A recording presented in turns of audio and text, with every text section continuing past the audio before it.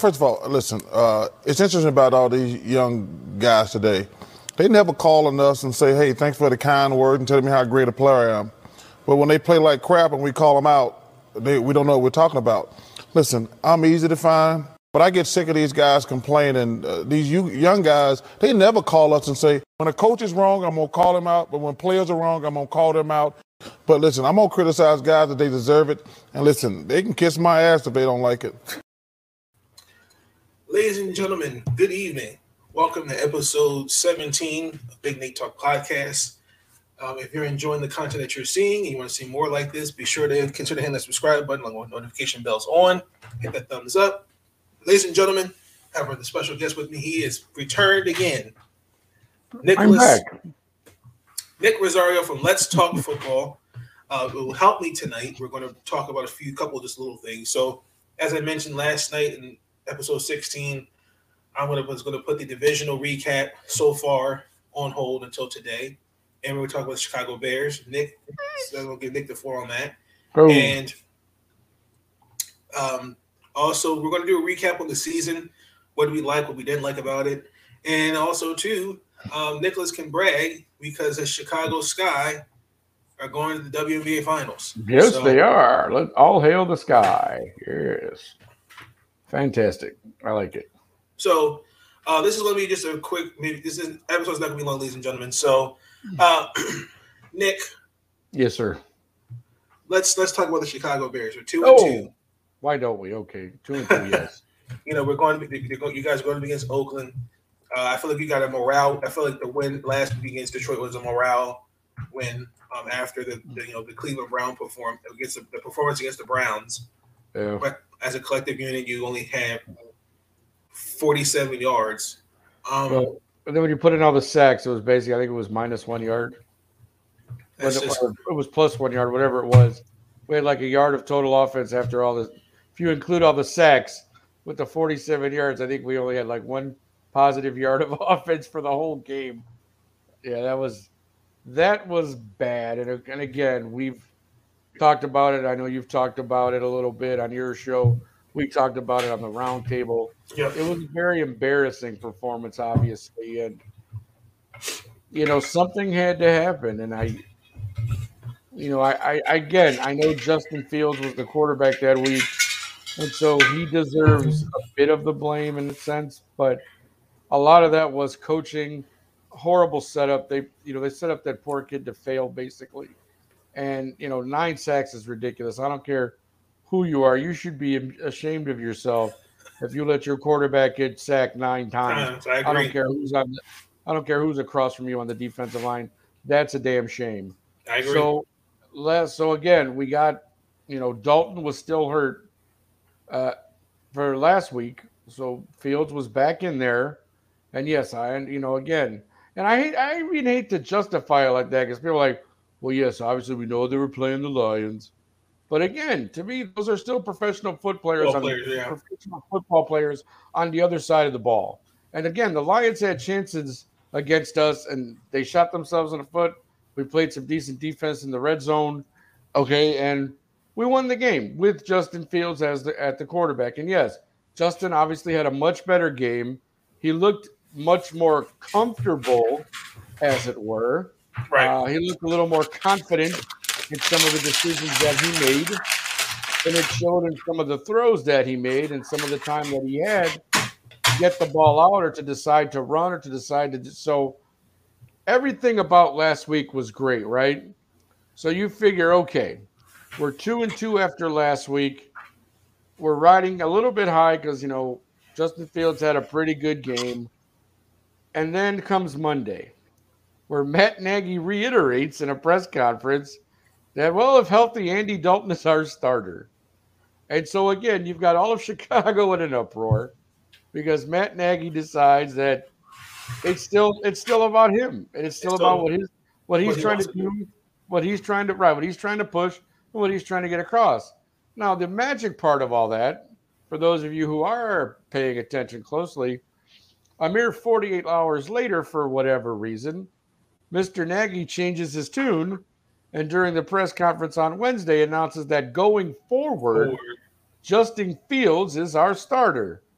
Well, holy cow. And somebody call me a priest because the revelation finally came to Matt Nagy. However, it came to him. And again, I've been reading a lot about this because a lot of the local Chicago papers and sports outlets obviously are covering this.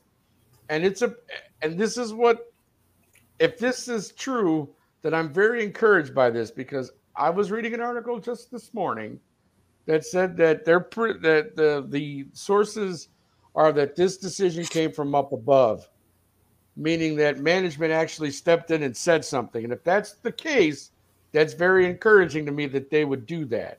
So I hope that it. Oh my God! Thank you, R. Kelly. Even though R. Kelly's got his own problems, and but yeah, I've read a thing where they said that they believe that decision came from up above. And again, I could see that because again, 48 hours previous, you still had Matt Nagy saying that Andy Dalton was going to be the starter if healthy. So my question is, did that come from Ryan Pace or that came from ownership?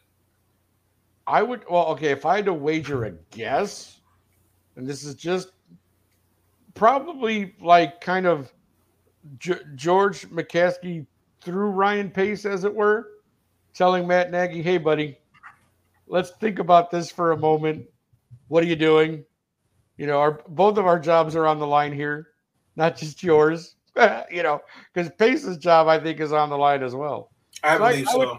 I would kind of think that, Pace, probably chuckled in his ear a little bit and go, hey, Matt, maybe we should, this Justin Fields thing is taking on a life of its own, buddy. And the kid's ready and willing and he's excited and he wants to get in there. And Andy's still kind of hurt. So maybe we should just, going forward, let's just go with the kid. So they are. And so here we are. 5. We are traveling to the brand new stadium there in Las Vegas to play the Raiders. And we are a 5-point, at least last time I checked, a 5-point underdog. Here's how I feel about this. With Justin Fields in the lineup, I feel we have a better chance at winning this game. And the reason why is just that Laws itself always seems to be like Jekyll and Hyde. Like 1 week it's this, they play great. 1 week there's this mistakes and there's too many things going on and whatever. Their record is similar to ours. So you got a group of guys here who, in the Raiders that are very talented. I mean, don't get me wrong. The offense that they have is actually pretty good. But again, it rides and dies with Derek Carr, it seems. If he's playing well, they're playing well. If he's not playing well, the offense really struggles. Which, again, the quarterback is the most important position in that sense. And their defense is so wishy-washy at times, it's hard to predict. I mean, you can score on Las Vegas, and that's the thing. I know that we're going to be without David Montgomery, of course, because he is that's a big hit. But we'll see what Damian Williams can do. He's obviously going to get some more carries. You'll probably see some Khalil Herbert thrown in there. Again,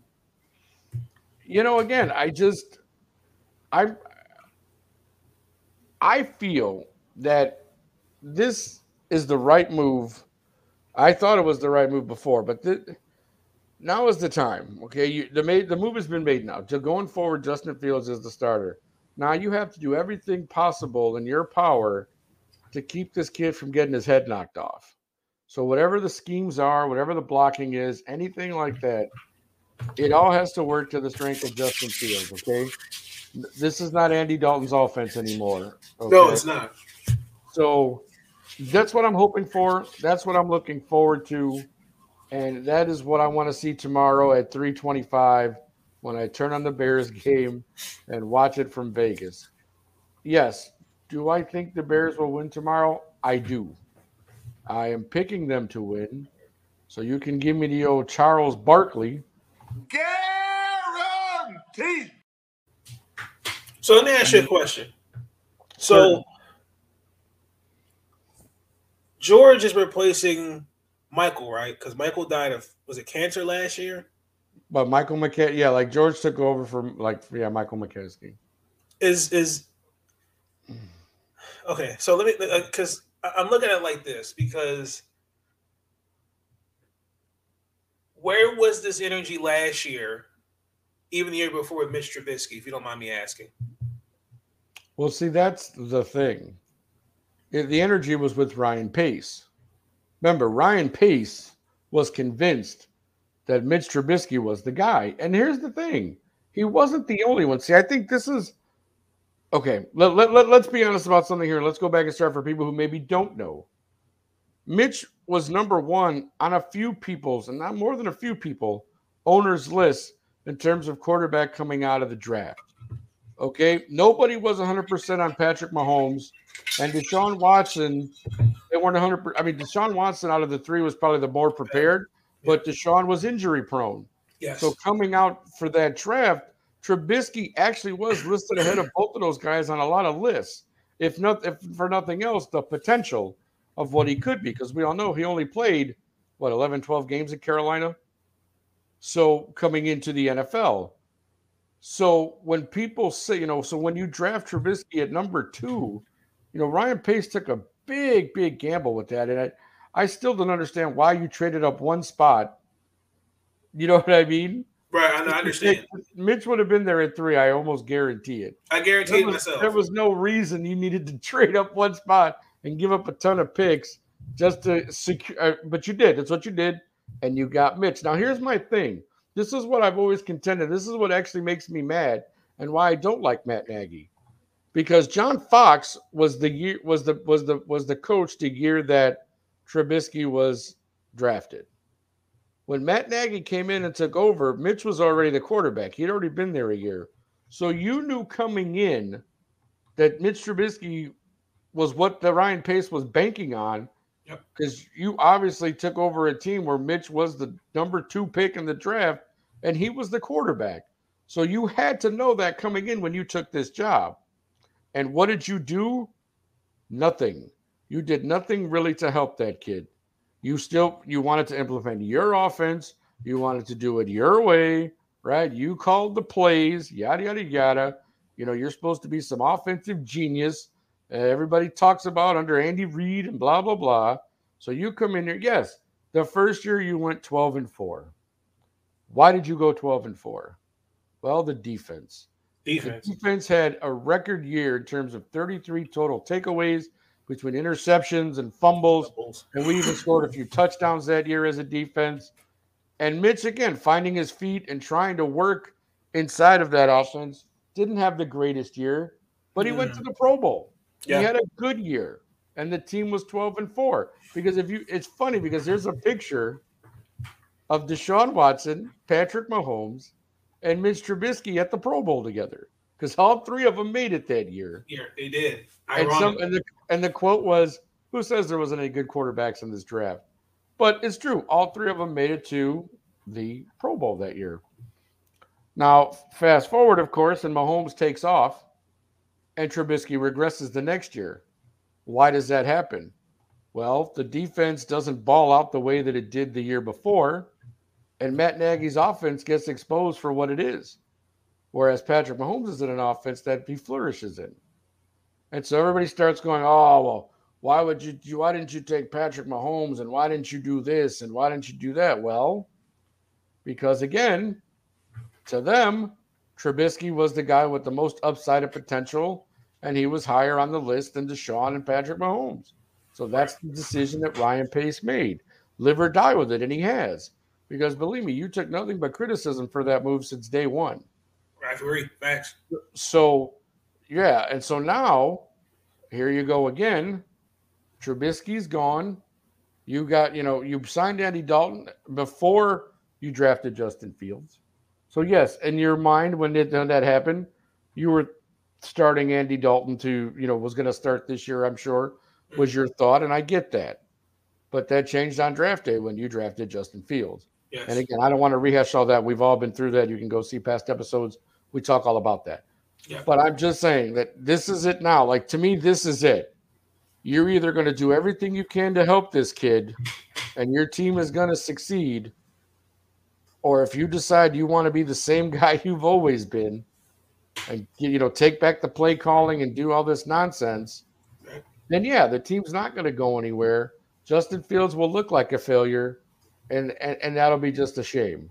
So I'm hoping that whatever was said to Nagy, and like I said, I'd be very encouraged if this story is true and the sources are correct, that this came from upper management, because then that leads me to believe that they understand what's going on, and they understand that Matt Nagy maybe is not the coach they thought he was when they hired him. Guaranteed. Let me ask you a question. Sure. So, are we scapegoating Mitch Trubisky because of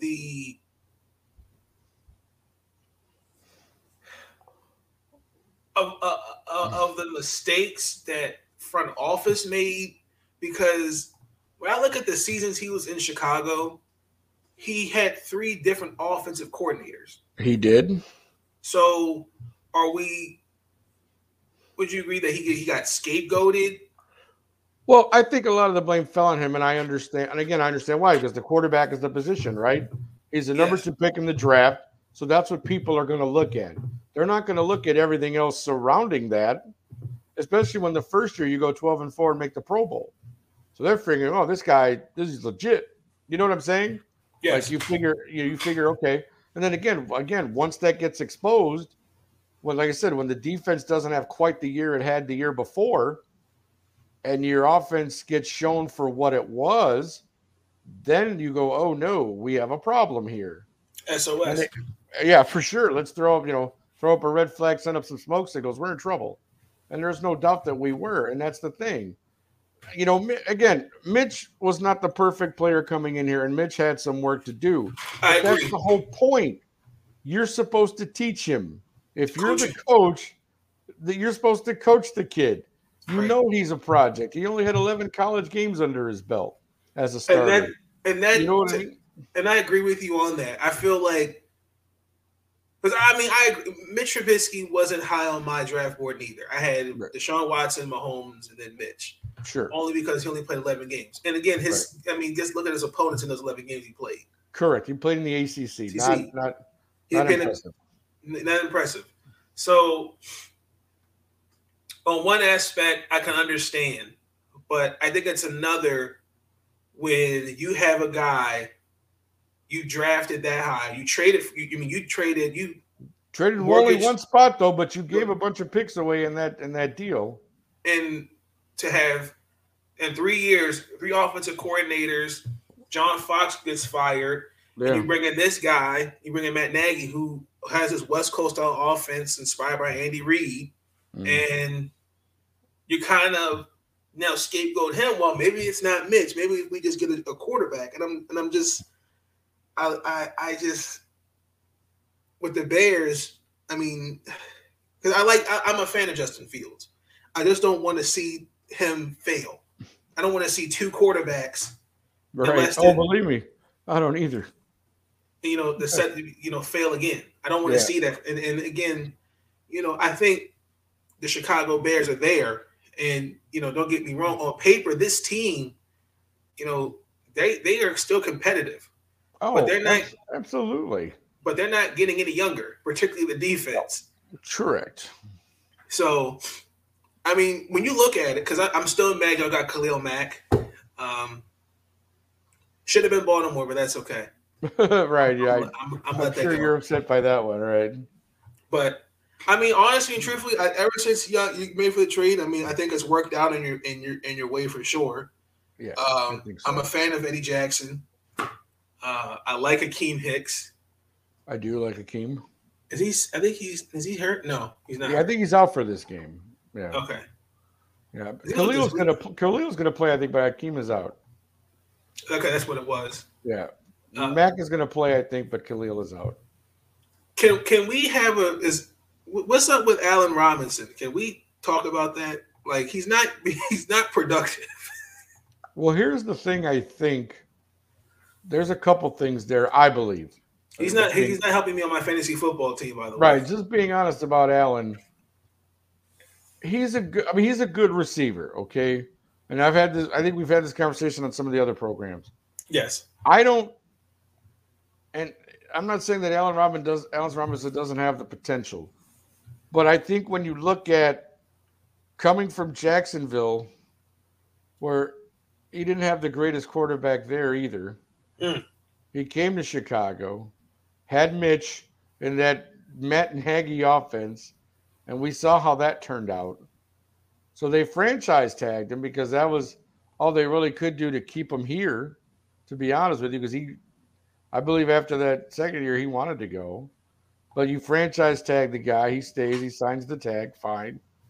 And now you've got him with, this year he comes in and you figure, well, he's apt to have a better year, you hope. And he has made a couple plays, but he hasn't been as featured in the offense, obviously, as Right. he would like. And I think as anybody else who's looking at him as a potential free agent after this year, like, hey, this, what is it? Who is Allen Robinson? I think there's still a question mark as to how good this guy actually can be. Can he be a number one receiver?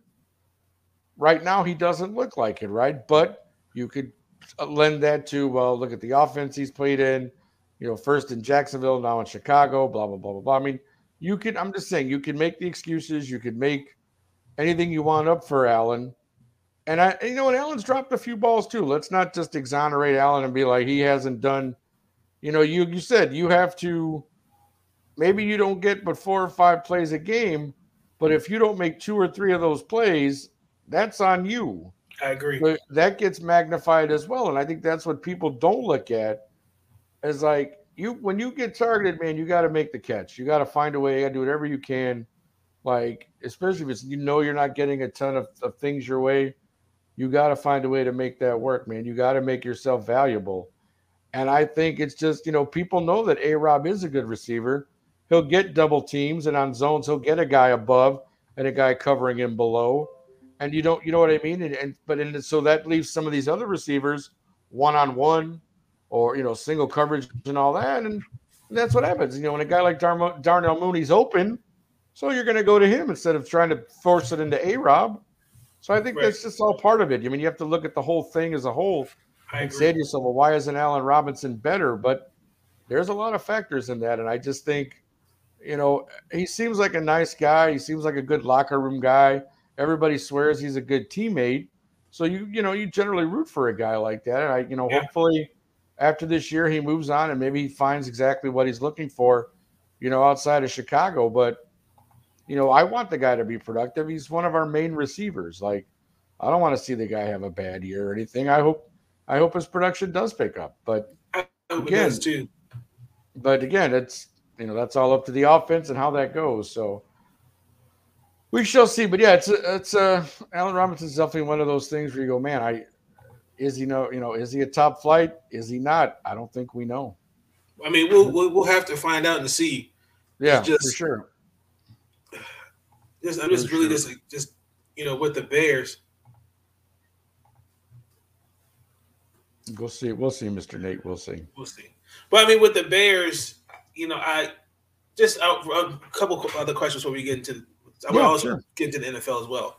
Mm-hmm. Can you give me the atmosphere? Because especially, I know, like in Chicago, New York, Philadelphia, the radio guys, when your team doesn't play well, they let you have it. Oh, for sure. That's why I love talk radio. It's the best. Like, did they feel like there's hope? Did they see some improvement with? Well, they've been calling for Fields they've been calling for Fields for a while. So again, when you hear, when you win a game and you beat the Lions, and then on Monday Nagy starts talking about Andy's our starter if he's healthy, of course they're going to rip him a new one, and that's what happens. And then he changes his mind 2 days later, and you go, "Oh, Eureka! What happened? That the light bulb finally went on, or he finally, he looked in the mirror and realized that he's not as good as he thinks he is." I don't know, but yeah, no, for sure. Like Chicago, especially, we take our fandom very seriously, no matter what the sport is. I agree, and especially the sport, because the sports radio guys that we have here, a lot of them are local. They're guys who grew up around here, so they feel it just as passionately as anybody else. Man, they're fans first. It's their job. It's their job, but they're fans as well. Like these, you go up and down the ESPN lineup that we have, and again, some people will know these names, some people won't. But you got a guy, the morning show from 7 to 10 is David Kaplan and Jay Hood. Now, Jay Hood. David Kaplan was born. He used to be a vendor at Wrigley Field back when he was like a teenager. Okay, Wow. He's a Chicago guy all the way. Like he's a Stone Cold Cub fan. Like Kaplan's worked at WGN. Like Kaplan's been a 30-year veteran of the media here, sports media in Chicago. Jay Hood almost just as long. Like Jonathan Hood is a Stone Sox fan. Grew up on the South Side. Like has been in sports for years. Used to work at the Score. Now he's at ESPN. Like these are guys who generally care. Are generally fans of their teams and of the sport. Obviously both huge Bears fans. We have one football team. So, and then again, our afternoon guy, or the guys after them, are John Yurkovich, who was an NFL pro player, who grew up in the suburbs of Illinois and went to Eastern Illinois, and Carmen DeFalco, who's a kid who grew up in the suburbs, went to suburb high school and grew up around here. So those two guys too. Yurko still lives in the area. He lives in Northwest Indiana. Carmen lives in the suburbs. But these guys are stone cold fans on top of everything else. But and Yurkovich, the reason I like listening to him is because he played the sport for 10 years. He was a defensive lineman with like 4 or 5 different teams, but he gives that perspective of he knows what goes on in the locker room. He knows what goes on. John Yurkovich. Yeah, Yurkovich, he played with the Packers, I think, for a year or two. He played with the Jaguars. He played for, like I said, 4 or 5 different teams in his career. He played about 10 years. John Yurkovich. Also, and then in the afternoon group is Tom Waddle and Mark Silverman. Now, Silverman's just one of those guys, too, a local sports guy, grew up with it.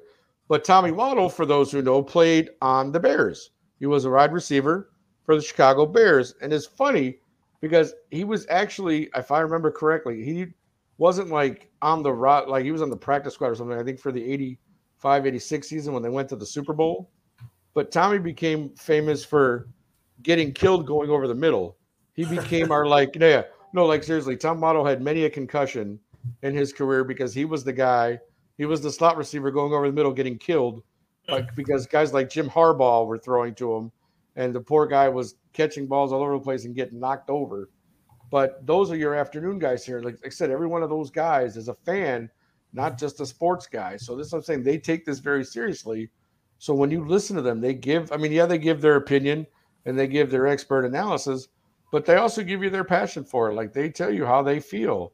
And I'm telling you, everybody has felt like Matt Nagy has handled this wrong. He's been doing it wrong since day one.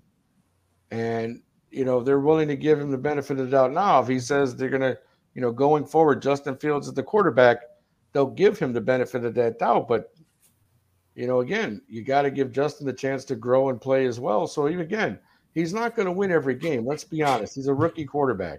I agree. I don't expect him to come in now and go like 11-0 and, we finish like with a 12-5 record or something. I don't anticipate that. But as long as the kid shows improvement, and as long as he shows that he's picking everything up, he's getting better at his reads, he's getting better at, figuring all that stuff out, that's all I want to see, man, even if we don't make the playoffs. As long as the kid improves. I still have you guys I still have the Bears making the wild card. I know, and I thank you for that. I truly do. As a Bears fan, I hope you're right. I have reserved my optimism because, again, of everything that's happened. But, again, going forward, I feel a little bit more optimistic with Justin Fields being declared the starter going forward. So I'm hoping that in fact is the way that it goes. Because, that team just has talent. And I just hate to see that Bear team, like I said, that defense isn't getting any younger. And no, it's not. They have it. It starts with Matt Nagy. Yeah. And it kind of leads me into my last question. We're going to get into, and I want to do some, like, what you look for this weekend for the NFL. I think we may have talked about this. Okay. Do you believe that rookie quarterbacks, example, when you look at this draft class so far, you got Mac and Cheese, Jones, Trevor Lawrence, Zach Wilson, Justin, Trey Lance wasn't ready last week. Oh, but we're going to get him this week. We're going to see how ready he is this week, huh? Yes. Garoppolo's out, so. Do you think that these guys should be started? right, like the year they drafted, or should they get a year of development? Now, I'll be honest with you, and I've probably gone back and forth on this on a couple of different occasions. Because I guess in the beginning I thought situationally, well, maybe it'll be good for the rookies to sit and kind of learn. But you know what? Honestly, given the way the NFL is these days, and it really is a what have you done for me lately league, and you have, everybody like, well, let's get him in there and see what he's got and see what he can do. And from a business perspective, it's like, well, I'd rather see the rookies play then. If that's you've signed them, they all signed their rookie contracts. So you got them for what, 4 or 5 years? That sounds about right. If you pick up the 5th-year option on them, whatever, after the 4 years. So here's guys who are with their teams, right? Like you said, Mac Jones is sitting there with Bill Belichick, and they're 2-2. But Jones has showed improvement every game. And last game, he, outside of that last second field goal, that 56-yarder missed in the rain, that kid had that game, and he played a great game, right? He played his ass off. Right. I mean, he had 19 completed passes in a row at one point. So, yeah, you can argue that Mac Jones should have started this year, and he looks okay. It looks like he's going to be fine going forward, right? I agree. Trevor Lawrence. Now, again, they're 0-4, but Jacksonville had nothing going for them to begin with. Let's be honest. No offensive line. They're right. They're in a total rebuild. But you know what Trevor Lawrence is doing? This kid is slinging the ball all over the field, my friend. And he's got 7 interceptions to show for it, but he's also, got a few touchdowns, and he's made some really nice passes. And again, here's a kid who's a competitor. And those are the kind of kids you like, because he's not going to give up. He's not going to give in. He's going to come out every week. Like I said, they're 0-4. He's never lost 4 games in his life. But every week you're going to see Trevor Lawrence come out. And he's going to do the best he can to try to help his team win, and that's just the bottom line. I agree. So I like that kid. I've always liked Trevor Lawrence, and there you go. I just feel bad for the situation that he's in. Exactly. Zach Wilson. Zach Wilson. A lot of people. That's the New York curse, right? The Jets always just seem to screw everything up, no matter what happens. But again, Wilson had a better game last week. He finally showed up and had some things going well for him. The Jets are another team that are absolutely in rebuild mode from the bottom up again. New head coach, new general manager, yada, yada, yada. So let's see in the next few years with the picks they got and what they do, how they continue to build around Zach Wilson, who obviously is the future of their franchise. Again, Trey Lance, the word it's kind of out. You started Jimmy G. You started using Trey Lance kind of in a Taysom Hill type situation, bring him in for certain plays, whatever. But Trey's going to get his chance now. He's the starter come this Sunday, and we'll see. We'll get a little bit better idea, see what the kid's got. I mean, yeah, we've seen him run, we've seen him throw, but now he's in, he's starting the game. He's in from the beginning. Hopefully he's got the playbook down. He's ready to go, and we'll see what the kid has. I mean, that's just the bottom line there. And then again, Justin Fields, everybody was encouraged by the game he had last week, of course. Everybody was very happy for Justin. I was as well. So, again, hopefully he builds on that. We got a tougher matchup this week in the Raiders. But if we can tell you, we can get out of Las Vegas with a win, and you get Justin Lawrence with some more confidence going into that Green Bay game on the 17th, hoo-hoo, doggy. I'll be looking with old Aaron. Because believe me, man, I would be the happiest guy in the world. Right. I mean, I'd even come on your show and do a naked dance, Nate, if we could beat the Green Bay Packers this year, bro. Like, that's how serious I am about beating the Packers this year, man. I literally just, I think you two might take the video down. Yeah, but I don't care. That's how much I want to see the Bears beat the Packers. But again, so I mean, like rookie quarterbacks, hey man, you know what? They're judged harshly anyways. Like you judge them just as hard as you judge any other quarterback. So if you got them under contract and you got that first 4 years to see what they can do before that 5th-year option kicks in, you might as well play them, right? I agree.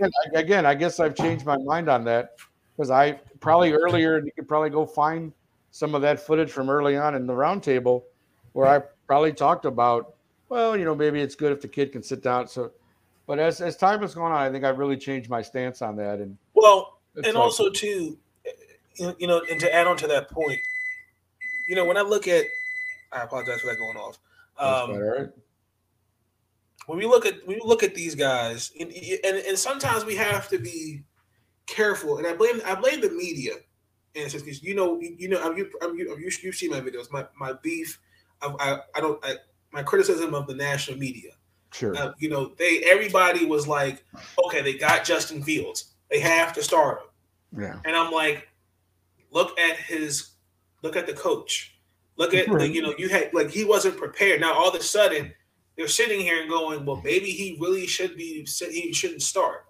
Right. Now, that's with any quarterback. Now, I agree with you. Every quarterback class is going to get, harshly judged. They're going to get criticized. They're going to get different. Every quarterback class is different. The class that Lamar Jackson came out of, in my personal opinion, and people have disagreed with me on this, and that's okay. I think Lamar Jackson, his draft class, has been the most heavily criticized. They will never give him credit for being the football player that he is. Now, let me ask you then, because he's your quarterback. Why do you think that is, though? Like, so heavily the criticism on Lamar? Because, again, there's a lot of things in Baltimore that have gone on in the last few years as well since Lamar came into the league. So why do you feel he's judged so harshly? Because the national media put these false narratives on him. They put this checklist. He has to get better as a passer. You can't win with his style of play. It's not sustainable. He has to beat Patrick Mahomes. They don't want to admit his faults. They don't want to admit that the kid can succeed. He did well in college. Right? No, he did. Yeah, he did. Louisville. I watched him a little bit at Louisville. It just seems like to me, I just think the critics just find ways to just go, no, we got to do this. I mean, regardless of winning a championship, they're never going to give him the credit. Right. Like, for example, awesome. He just threw for his consecutively another 300 yards in passing. So we can throw that narrative that he can't throw the ball. He has to get better as a passer, and he's done that. But Lamar Jackson is a complete football player. They're just holding him to the high standard of Patrick Mahomes. But sure. In Patrick Mahomes, is he great because of the system, or is he great at the players around him? Same thing with Baker Mayfield. Baker Mayfield has all these weapons, and there's just excuses for him. Now they're starting to come out and say, well, is he the answer? Is he that guy? This was supposed to be the year Baker showed out, and I'd say that's about 50-50, if you ask me. I agree. But, yeah. I don't see it. But for this week, what are you looking forward to in week 6? Like, do you have any particular matchups? I will say this, and again, it's not a job that I would want to do because it is definitely a thankless job. But there have been some definite referee calls that you sit there and shake your head at. And you never, it's unfortunate because it always just seems like referees play a part in decisions, even though they shouldn't, in a sense. And I don't mean because it just seems like when something happens in a game, you automatically want to blame the ref, right? Like it's a tie score, and there's a pass interference penalty that's called, or something happens where it gives the team an advantage. Well, you're playing an entire game. It's 60 minutes of football, right? I agree. So you can't get mad at the ref because you're tied, and all of a sudden the other team is driving with a minute left, and they call a pass interference call on you because you passed interference, but you didn't like the call because there's a minute left, and the other team's going to get – you know what I'm saying? Like, the ref is always going to be in that position. So the ref it's a thankless job.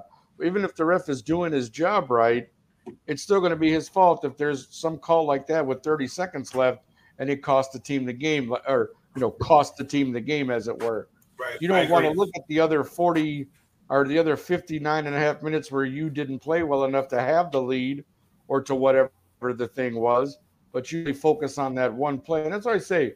But, there have been some calls this year where the refs have definitely, and maybe it's because they're feeling the pressure. They know they get reviewed. They know they get reviewed. So a lot of times they're like, well, even if I mess up the call, they're going to review it anyways. So let me just do my job and let me, you know what I mean? Like, I it's not agree. a situation where that's why I kind of don't like replay, to be honest with you, because I'd rather no matter what, it's the refs and the players, and that's it. Like they make the call, they miss the call, they make the call, whatever it is, that's what you stick with, and that's the way it used to be. Now you've got, they look at the replay and this guy did this and this guy did that. And yes, I understand it reverses some calls and it gives teams some justice, and you can argue, okay, whatever. But it takes away, to me, it takes away from the game and what the game was always meant to be. It's played by humans, it's refereed by humans. Let them determine, let the replay stuff. I don't know. Maybe that's just me being a grumpy old man, but I just But think I the mean, replay, I agree. the replay to me it hurts more. It makes the game longer. It does. Yeah, I don't know. It does a disservice. Yeah, I Yeah, agree with you. The calls need to be definitely a better consistent. They got especially. I know a couple of them, particularly with Baltimore. They got away with the unnecessary roughness. I forget who it was. I think it was a defensive lineman. He had Lamar Jackson helmet on his lower back, and after he threw the ball, and I don't right, understand that. If you're talking about protecting the quarterback, right. those are things that you should be fixing. Oh, for sure, for sure. The pass interference. Some of these calls, I think they're makeup calls. We messed up in that possession, so let's give them that Right. call back. Let's give him that So call. Yeah, no, I know what you mean. Yeah, it's ridiculous. Some of the challenges are a bit excessive. The taunting thing. that's a weird one. All of a sudden, you can't even look at a guy, or it's called taunting. Like it just seems like the guy, if he says something and the ref hears him say, like, okay, oh, that's taunting. I mean, again, I remember back in the day, if you were in a guy's face for like 3 minutes, they might throw a flag. Like you're constantly just, But some of the stuff I've seen this year where like the guy gets up, just points the finger at the guy and walks off, and they throw a flag for taunting. And I'm like, wait a minute. How is that taunting? All he did was point at him and then walk away. I don't understand some of the reffing and some of the stuff, but again, it's not a job I would want. And I know some of these guys are probably like, man, why do I do this? Why do I put Right. myself through this? Because it's definitely, there's a lot of scrutiny on the refs this year for sure. I And agree. again, I will almost guarantee that you will go ahead and see this weekend, my friend, You said almost that guarantee. I mean, you pretty much give me the Charles Barkley that there's going to be a call by a ref that's going to cost somebody a game this week. Guaranteed. And there you have it, right from the horse's mouth. I just really feel like also too. I just don't like got to be better with the calls. Offensively, some of these teams that I kind of thought would start off really good. Some of them have really kind of disappointed. The Dolphins have been disappointing. And then they lost Tua, so Jacoby Brissett is come and taken over. The Colts I'm disappointed with. The Steelers, they can say what they want. They can point the finger at Big Ben, but it's a multitude of things. No, there's a lot of things wrong with the Steelers. Let's just be honest about that. I mean, but after that first week showing, man, people were really, really, really, really, high on everything. They were like, "Oh, they beat Cleveland. This is great." Yada yada yada. So The steel curtain's back. yeah, man, I'm telling you, right? The steel curtain's back, and no, it isn't. It's That not. curtain was shredded and torn, my friend. And also, Tim, disappointed in the New Orleans Saints a little bit. Jameis Winston's going to do his thing. I told Sean was on here last night. I said, I have to kind of walk back a little bit from saying Jameis Winston is going to be an MVP is an MVP candidate. Ah, yes. I do think he'll make the Pro Bowl. I just feel like I don't know what Saint team's going to show up. And I think that starts with coaching. I think that starts with Sean Payton. So I got you. No, there's always disappointments. There's always teams you don't expect they're going to be you can laugh about who they played, but Denver Denver starting 3-1. That AFC West having everybody 3-1 but Kansas City. You know what I mean? Like, what is that? Like, you never. What is that? Nobody would have called that. So nobody would have called that. It should Yeah. be like Kansas City 4-0 and everybody else is Right. like 1. And, yeah. Exactly. So, I mean, this is what I mean, but you never know. And, maybe what I am looking forward to this week, one thing, is we get our, I don't know how you feel about these London games, but we get our first London with the Jets and the Falcons. But, I mean, it's a London game. So, if you like football, you get up 9 o'clock in the morning, you got a game on. It's a beautiful thing. Now you got to relationship with your children. My God. Oh, R. Kelly. I mean, they were putting down on 9 o'clock in the morning. Hey, man, some people are juiced for that. Are you kidding? Like I said, they get up, make their breakfast, turn on football. Like I said, that's true. You got 3 potential games all day to watch. With 4, you got the 9 o'clock, the 12 o'clock, the 3 o'clock, and the 7 o'clock. Would you ever think growing up that you would see an NFL team play in another country? Would you ever imagine that? Uh-oh. It looks like we may have lost Nick Rosario. We'll see when he get him back on. But week 6, ladies and gentlemen, should be an interesting week. I'm hoping that as the week progresses, it gets better. But with these calls and with everything like that, give me 1 second. Just make sure Nick's okay. He kind of hopped off. I wonder if his phone, his laptop may have died. But no. Yeah, it's going to be week 6. So I'm going to wait just another minute. If not, I'm just going to go ahead and go on without Nick. Hopefully he can jump back on. But I want to recap this season for Major League Baseball. It was very, very interesting for me. It's very up and down. I felt like there was a lot of inconsistencies. First of all, I didn't like the rule change, particularly with the substance of the pitchers using spider tack and sunscreen on their arms and stuff like that. It's amazing to me that you can crack down on the batter, on the pitching, because statistically, offensively, everybody was struggling offensively. You can say what you want. Vladimir Guerrero, Salvador Perez, Ohtani, Marcus Semien, they all had Joey Votto. They all had great years, but across the board, they were pretty disappointing. So when I look at some of these teams, I think a lot of it starts too with the way the season looked. Remember last year, the season was cut short because of COVID. And some of these teams from last year, I think he is back. There you go. Hey, apologize for that, guys. Small technical snafu there. Do apologize for that. No, that's all good. I was just talking about recapping Major League Baseball this season. I was talking about how Major League Baseball needs to fix some things, particularly with the substance of pitchers using spider tack, sunscreen. Offensively, I just think it's getting mediocre. The amount of home runs are great, but there's just no way in heck across the board. Either you're focused on swinging for the fences, or you're just getting outpitched.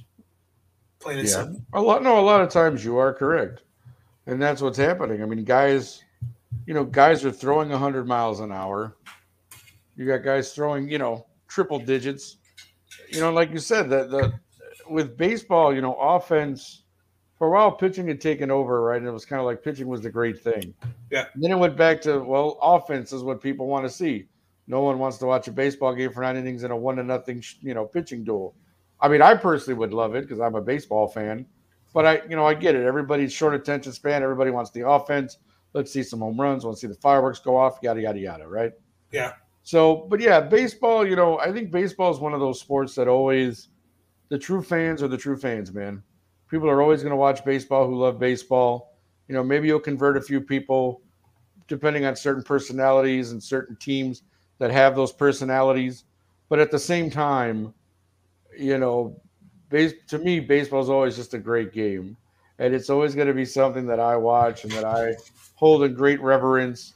But that's just me, So there's always something we can criticize about baseball. There's always something every year where you go, well, maybe they need to take a look at that and fix that. Like that rule about extra inning games where you start the runner on second base. I hated that so much. I mean, but what it is. And luckily, they don't institute that in the playoffs, so you don't see that. So yeah, so you don't have to see that in a playoff game. But yeah, there's always stuff that baseball can work on. There's always something that can be improved to that. But I think the umpiring is one too. Again, we go back to refereeing in football. There's a couple of umpires who you just seem like they always want to seem combative. They always want to seem like that they're always right. And you can never say anything to them, or you can never, you know what I mean? I agree. Like Joe West, Joe West is one of those guys where dude, what is this guy's problem? He wants to be the center of attention always. He's like, go sit down, Joe. Like somebody beat him one day when he's behind the plate, right? Like just have the catcher move out of the way and hit him with one or something. I don't know, but anyways, I don't recommend that. I'm just talking foolish here, but no, I agree with you. Those are the things, though. But yeah, so it just. Yeah, baseball is just one of those games that has to reinvent itself, I think, because, again, if you look at the major sports in general, basketball in America is huge in terms of fandom. You know what I mean? Teenagers, young 20-year-olds could probably name you every roster of every basketball team, and I could tell you maybe about 25, 30 players I know for sure who play in the NBA and where they play. You know what I mean? Yes. At this day and age. But it's such a popular sport with all the branding and merchandising and all that. And then again, football as well. Everybody loves football. It's a great game, yada, yada, yada, yada, yada. Soccer has taken off. Obviously that's a European sport to begin with, but it's caught on huge here in America. The only thing is with that, I know the National Women's Soccer League. I know there was a scandal, sexual abuse, which is a terrible thing in any league or any But again, and unfortunately, that happened. I mean, that's terrible. Like that has no place in sports. I mean, that goes without saying that's a horrible thing. But I just mean in general, like I said, all these other sports that have caught on so much of popularity, that baseball's popularity has waned.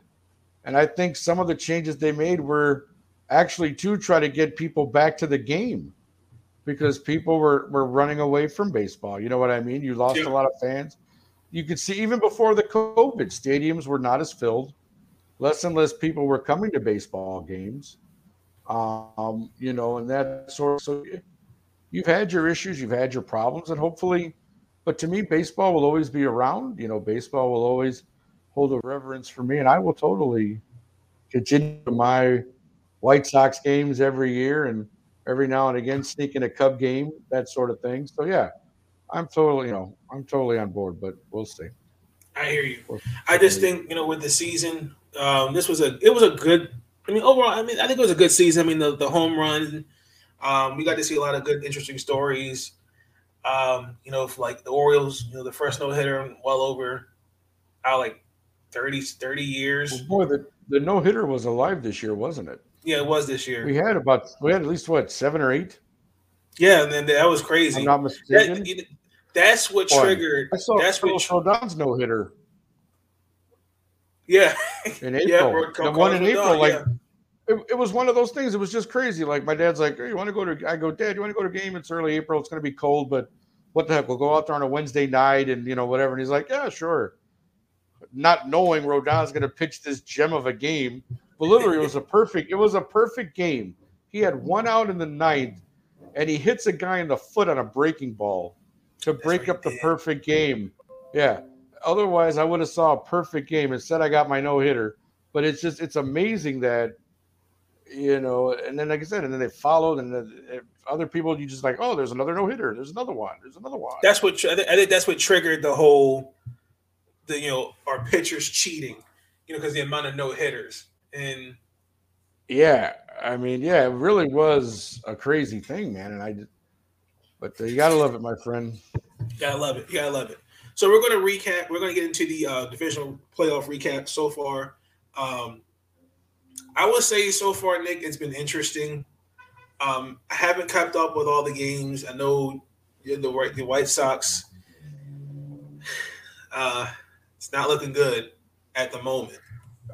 No, we are down 2-0 to the Houston Astros and Dusty Baker's Houston Astros. Now here, you're gonna laugh at this when I tell you this, Nate.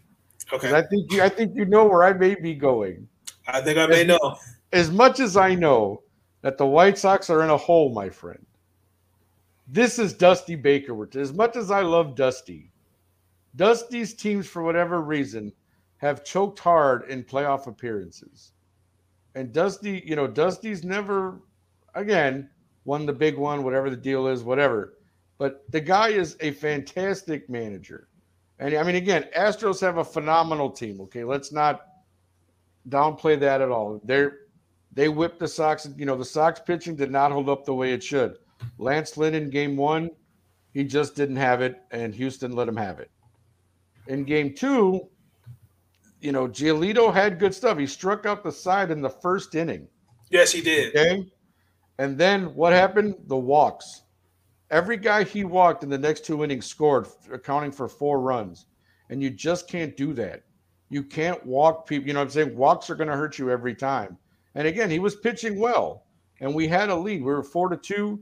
Then by the time he leaves the game, it's 4-4. And then we all know what happened kind of after that. You know what I mean? It fell apart. The bullpen just started, we lost 9-4.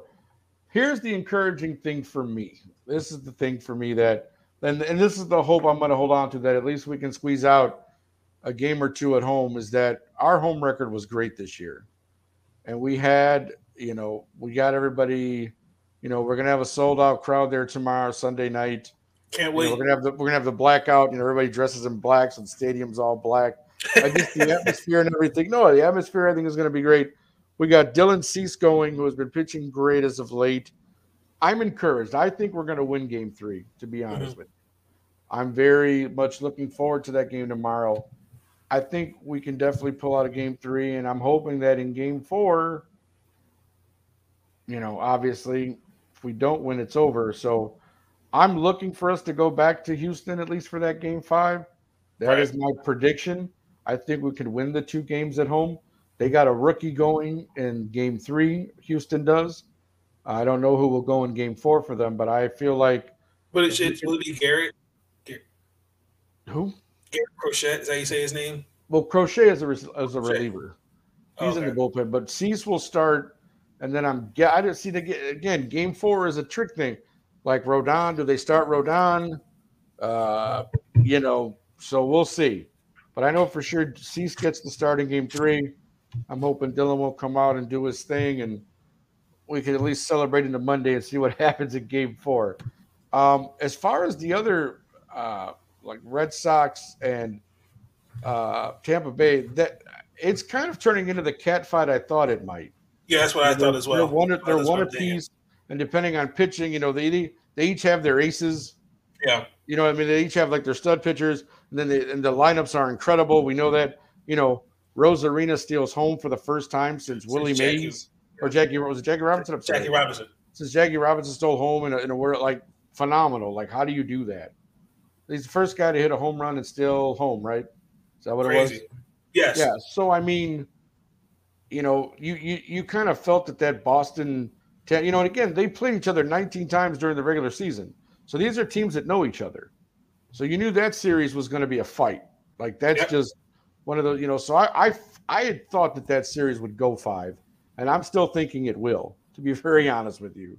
Because like I said, those are just 2 teams that know each other well, and they're both going to scratch and claw to get those victories. So I anticipate a great rest of the series there with them tied 1-1. Game 3 is tomorrow also for the other American League series. So yeah, I mean, as far as the National League, I had thought Milwaukee would be able to take Atlanta, and they still might. But Yeah. Atlanta tied up today, 3-0 victory over the Brewers. So we got a 1-1 series going forward, and that might be a little tougher than I thought. I thought Milwaukee would be able to go in there and kind of just take care of Atlanta. But Atlanta's saying, no, I don't think so, my friend. We're here to play as well. I agree. And that's a great thing because I love playoff baseball. And I like to see that sort of thing. I hate, 3 and outs and blah, blah, blah. And everybody goes, oh, I told you that team was just going to blow them out. Like, Right. no, these teams are all playoff teams for a reason. These are all good teams. I want to see good competitive baseball. You're seeing it so far. I mean, well, you are. And that's what I'm saying. You are. That is true. But, man, Dodgers-Giants, could you think of a bigger series in general when you have a team that won 106 games and the other team won 105 games? And they've never faced each other ever in the playoffs. Amazing. Brooklyn Dodgers versus the New York Giants. Well, but I'm saying, like, never faced two teams, two franchises never faced each other in a playoff game. That's and insane. Here you go. They used to kill each other in the regular season. Exactly. I mean, these are the teams who won 211 games this year combined. That's insane. It's insane. That is insane. I mean, go ahead. Go ahead, sir. No, go ahead. You were saying? I still think, it's been a great series. I'm holding out hope for the White Sox. I am. We have the hitting. We have the talent. Adjustments. So far, we read it. Well, that's what it is. It's managing. It's, that's part of it too. I mean, you got to think about this for a minute. And this matchup you have with Houston and the White Sox. La Russa's 77 years old. Dusty Baker is 72. 5-year difference. You got two elder statesmen of the game.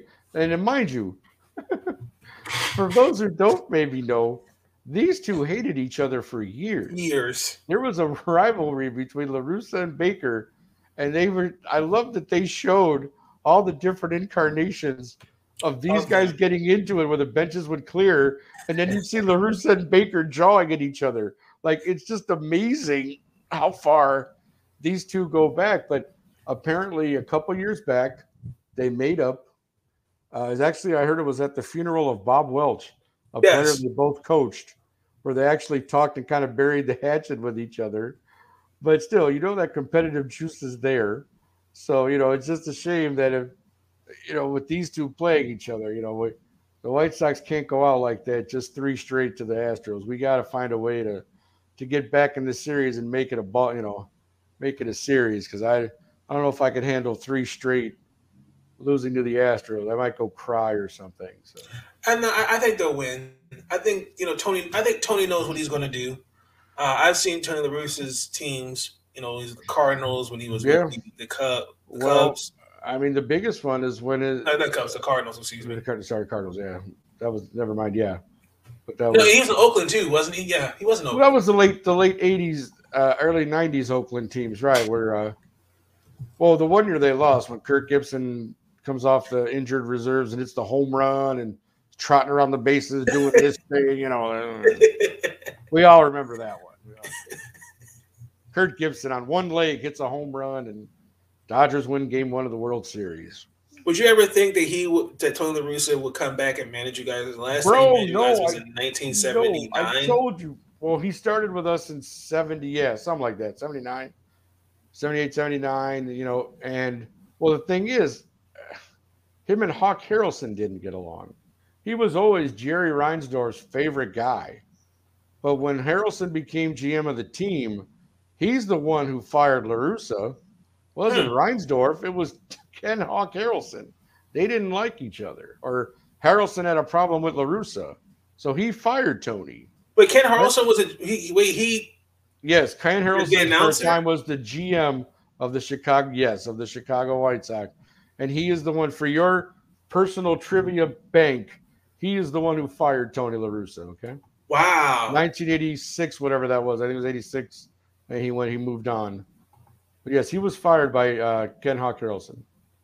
Wow, by the way, Hawk Harrelson was also the guy who traded away Bobby Bonilla for Jose De Leon.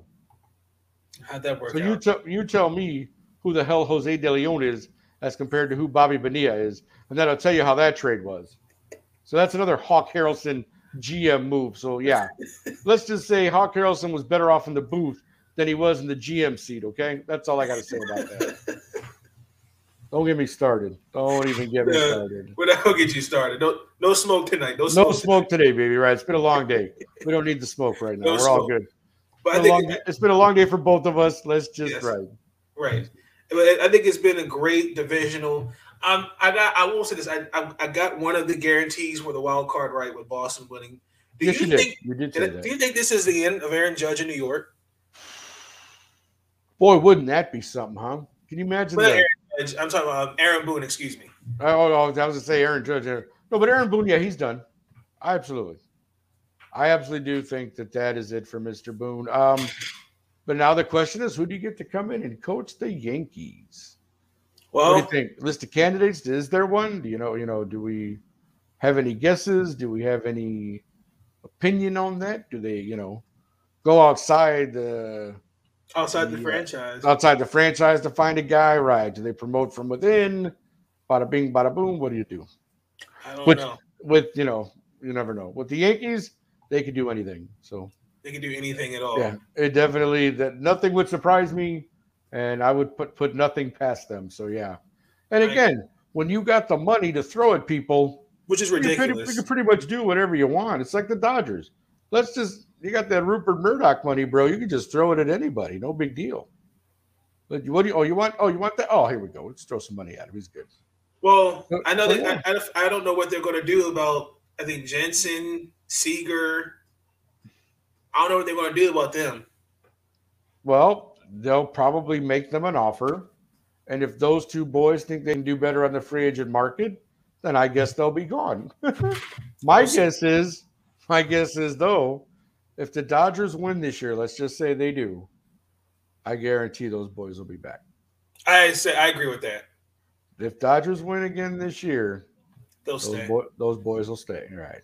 But that, damn, 105 games and you have to play the wild card. You're playing with a chip on your shoulder.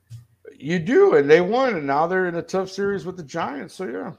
Yeah, an old guard. The old guard ain't ready to pass it up yet. No, they are not, my friend, and that's the thing, So yeah, I think you definitely. We're gonna go ahead and wrap this up. So congratulations, Nick.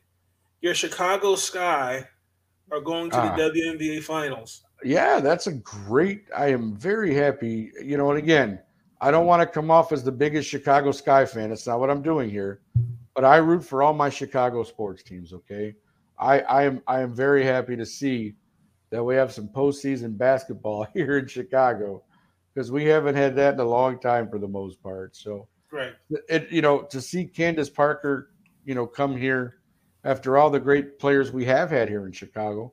Della Don has come through here. You were mentioning Sylvia Foles had come through here. Now, Candace Parker has taken us to this level. For those of you who follow basketball, I'm sure you know who Candace Parker is and her resume and all that. So the fact that I remember when I heard that she had signed here, I thought, man, that's great for the Sky. That should help out tremendously. And it has. And it really has. And so now here we are. Because you figure we finished the year 16-16. We were a 6th seed coming into these playoffs, and now we're in the finals. So the ladies, I don't call them girls, they're ladies. The ladies are doing well, and it's the best out of 5, I think, for the finals, correct? Yes. So, hey, anything can happen in 5 games, as we know. Good luck to the Chicago Sky, and I hope we bring home a title from the WNBA. That'll be phenomenal. I like to hear it. What do you think about this week of college football? Let me just go ahead and get it out. The University of Maryland got shellacked by Ohio State. Relationship with your children. My God. Oh, R. Kelly. But yeah, no, the shellacked is probably a good word. I would, again, Ohio State has proven that they can be beat, but Maryland kind of after last week when they started Big Ten play, they didn't look as impressive as they did in the first 4 games of non-conference play.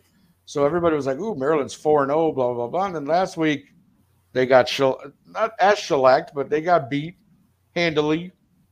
And then all of a sudden this week they really got beat handily. Ohio State put 66 on them. So, you really have to think about what does Maryland do? You're already 0-2 in the Big Ten. You're 4-2 overall. You technically only need 2 wins now to qualify for a bowl game. Right. But at the same time, if you can't get anything going against your Big Ten opponents, you're not going to worry about no bowl game.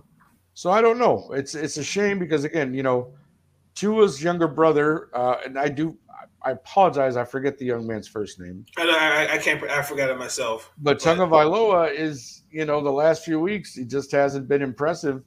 And, they were riding high with him. They were hoping that he would definitely lead them this year. So I don't see it. And it hasn't happened in the last 2 weeks, especially. So, yeah, Maryland's in trouble in terms of that. I mean, I also watched part of the game I got to see, but an incredible Red River rivalry game again, where Oklahoma comes and scores a touchdown literally like at the end of the game to win 55-48, where Texas was literally leading the entire game. I think they were up like 21 points at one point, and Oklahoma just battled back and won. So again, another tremendous Red River rivalry game. Say that fast a few times. Red River rivalry game. And there you go. Oklahoma comes out on top again. Iowa squeezes past Penn State, which that game, man, 23-20, that was a close one all the way again to the end. But, Iowa, man, number 3 there, they look good. I mean, I know, Penn State's number 4, so that's a game where you're playing someone who's on your level. So I don't see Penn State dropping too far with that loss. No, I don't. But, man, Iowa's just on another level right now, man. Third, I agree. Number 3 in the country. But, Georgia wins again. So, I mean, again, the Bulldogs are continuing their kind of domination over everybody. I think that's pretty much a given that you're going to see them in the college playoff, barring any massive trip up there. Real quick, because I was checking, I didn't get right now in the fourth quarter. Get this, 3 minutes left in the game. There is a 38-38 tie between Texas A&M and Alabama. So we hold on to your hats. Look, Nate took the glasses off for that one, so that's one of those moments where you go, holy cow. That's exactly why I don't listen to guys like Stephen A. Smith when they talk college football. Yeah. Or that Alabama. I mean, I'm not going to say like I'm the biggest. Like I like college football. Right. I just don't like when they hype up teams. Alabama's a great program, but yeah, I mean, Alabama's always in the top 4. So it's one thing, where you look at all the talent that's come out of Alabama that plays in the NFL and all that other stuff, and that's great. But it's just they're still human and they still got to play the game. And every week. There's been other times where Alabama people have put them to the test. They've come out on top, but people have tested Alabama. And then this week, especially, Texas A&M is putting it to them. And the game is, at Texas A&M. So I agree. We got a 38 tie with 3 minutes left. And Alabama does have the ball here, 1st and 10. Do we know how Jim Harbaugh did today? They pulled it out. They had a field goal. What happened? Get this. 29-29, right? It's a tie game. Couple minutes left, or like a minute something left. Nebraska actually gets the ball. They have the ball. The quarterback gets in a pile and fumbles, and Michigan recovers and kicks the winning field goal to win the game 32-29. So Harbaugh survives another week, my friend. You definitely survived another week. Because I guarantee if he loses to Nebraska in that situation, oh my goodness. It's a wrap. Oh my goodness. Yeah, again, Nebraska. So 6-0 for Michigan, having beaten Nebraska this week. But yeah, so a lot of the ranked teams held in that sense, like teams that were favored in those games. But like I said, Alabama right now is playing for their proverbial number 1 ranking, I would think, if they somehow lose this game to Texas A&M, who, for the record, is not ranked, just for everyone's edification. So, yeah. So we shall see, my friends. It's going to be a great finish here. And again, that is sometimes what I like about college football is you do get exciting games because these Yes. kids are playing their hearts out. They're not professionals playing for money. They're playing for the opportunity to make that money, and they play hard and they go out there and give it all they got. So I do enjoy watching college football. But yeah, it's this one looks like it's going to come down to the wire. So we'll see what happens. We will definitely see. It's been an When interesting. Nate has his next show and he's doing a recap and he takes the glasses off again, you'll know what happened. You'll know what happened. Yes, it's been an interesting week 6 for college football. I've been trying to keep up with some of these games. The Oklahoma, the Red River rivalry was actually what I was looking forward to. I think I actually might have got my perfect picks on Bleachers Report right for that one. Oh, look at you, big guy. That's nice. I think I may have gotten one wrong because you said Penn State lost, right? Yeah, Iowa did win the game toward the end. Yeah, so I think I may have got 4 and 5. I won my other 2 college picks.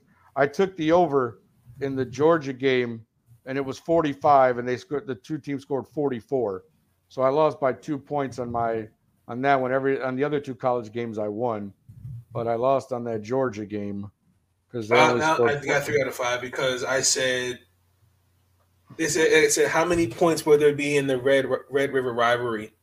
I said 60 to 69, and they scored 103. I don't think most people had 100 and whatever as the total. So most people probably didn't, but maybe some fans of them did. Yeah, I mean that was a definite shootout.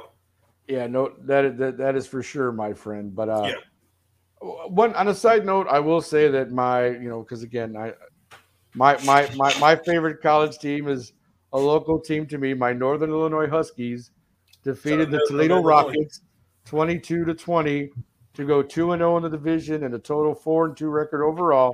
There you go. My Huskies sit atop their conference in the MAC. I think they're in the MAC West, and so we are number 1 right now, ranked or number 1 in the MAC West division of the MAC conference. So go Huskies, 4-2, 2-0 in the division. I will also give a shout out to my school, Towson University. Oh. We got a big win today. We beat, who was it? Where are they at? We beat, where is it? Stony Brook. We beat Stony Brook 21-14. We're 2-3 in the conference. I mean, overall, we're 1-1 in the conference. We play Rhode Island next, and we go to William and Mary. You're going to William and Mary to play? Wow. After. All right. So it's actually been kind of an interesting season so far.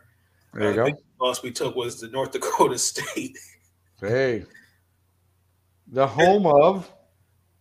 Yeah, we were home. No, I'm saying the North Dakota State, the home of. Oh, Carson Wentz. And Trey Lance. That's right. North Dakota State, baby. Just a fun fact, we're in the same conference as UConn. Are you really? Yep. We're in the Colonial. Well, I thought UConn was not in the Big East anymore. See, with football and basketball, it all gets convoluted because everybody's in different conferences. They keep moving around, so I never know who's where anymore. Yeah. Connecticut was always Big East. What's the deal? Yeah, I'm still mad. I am still not really gotten over, Our Lady Tigers. We had to play UConn. Bullshit. And we got shellacked. Oh yeah. I mean, we got 40 ball. That's how bad it was. Wow. I'm like, my God. But it put us on the map though. We got our TV time. So there you go, buddy. That's all you need. So get us a little TV time. Yep. But, ladies and gentlemen, that's going to conclude episode 17 of the podcast. Thank you, Nick, for joining me. I appreciate you taking your time. I know you've been going through a lot. It's been a long week. Definitely praying for you. Keep doing what you do. Keep doing what you do. Keep making those that you support proud. We hope my goal is to have, again, check in with baseball, particularly once we get into the conference finals, because I think trying to keep up with all the teams can be a little bit. Yeah. Maybe for the championship series, we could get something going, maybe. And also too with football and the WNBA finals, I will do a preview of that. I know they start the game 1 tomorrow, but real quick, the preview for the finals of Mercury versus the Sky. Last time these girls saw each other, they lost. Phoenix beat them 3-0. They swept them in the finals. I think it comes down to, again, Chicago's transition offense. Vandersloot, Quigley, Kalia Copper, they're all going to go off. Lexi Brown also, too, coming off the bench. Dana Evans, Azare Stevens. They're all going to Steffi Dolson. They're all going to do their thing. With Phoenix, they just got to play bully ball. I don't know what Las Vegas was saying to her. By the way, congratulations to Diana Taurasi. Ironic, she had her baby at 4:24. Yeah, she scored. I think she scored. Was it 424 points and going to her 4th WNBA Finals? Really? So, yeah. There you go. So that's ironic. So congratulations to her and Penny Taylor. There you go. Without Kia Nurse, I'm a little concerned for Phoenix. They just got to Skylar Diggins got to go off. Sophie Cunningham may be playing, may be available. I'm hoping that they'll give Bria Hartley some minutes, some more extra playing time. And Shea Petty has been playing on another level. I mean, her story, when she's persevered through this season, she's been in the mud and she's worked her ass off to get to this point. It's going to be an interesting finals matchup. So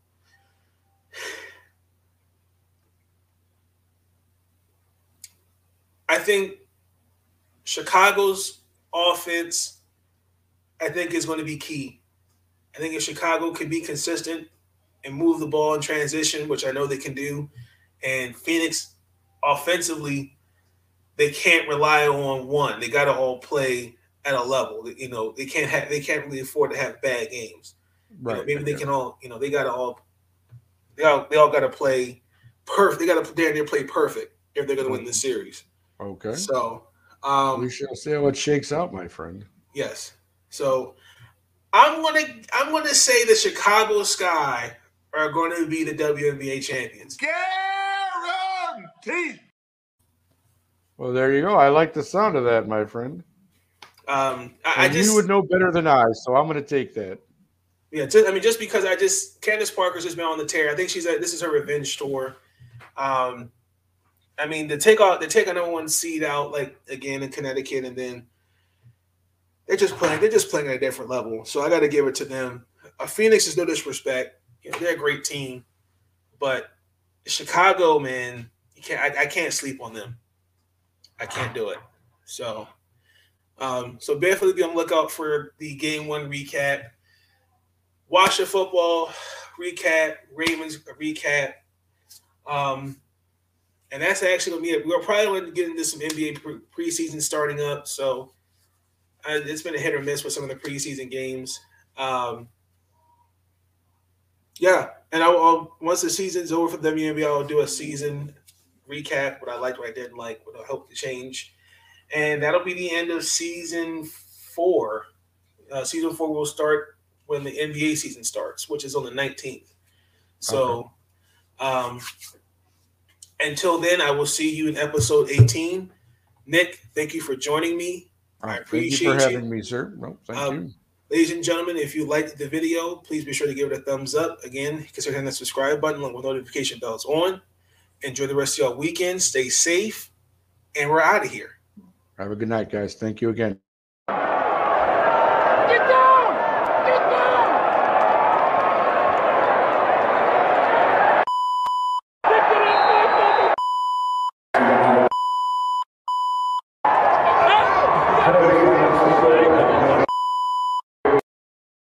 First of all, listen, it's interesting about all these young guys today.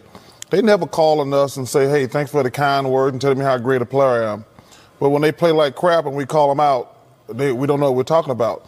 Listen, I'm easy to find, but I get sick of these guys complaining. These young guys, they never call us and say, when a coach is wrong, I'm going to call him out. But when players are wrong, I'm going to call them out. But listen, I'm going to criticize guys that they deserve it. And listen, they can kiss my ass if they don't like it.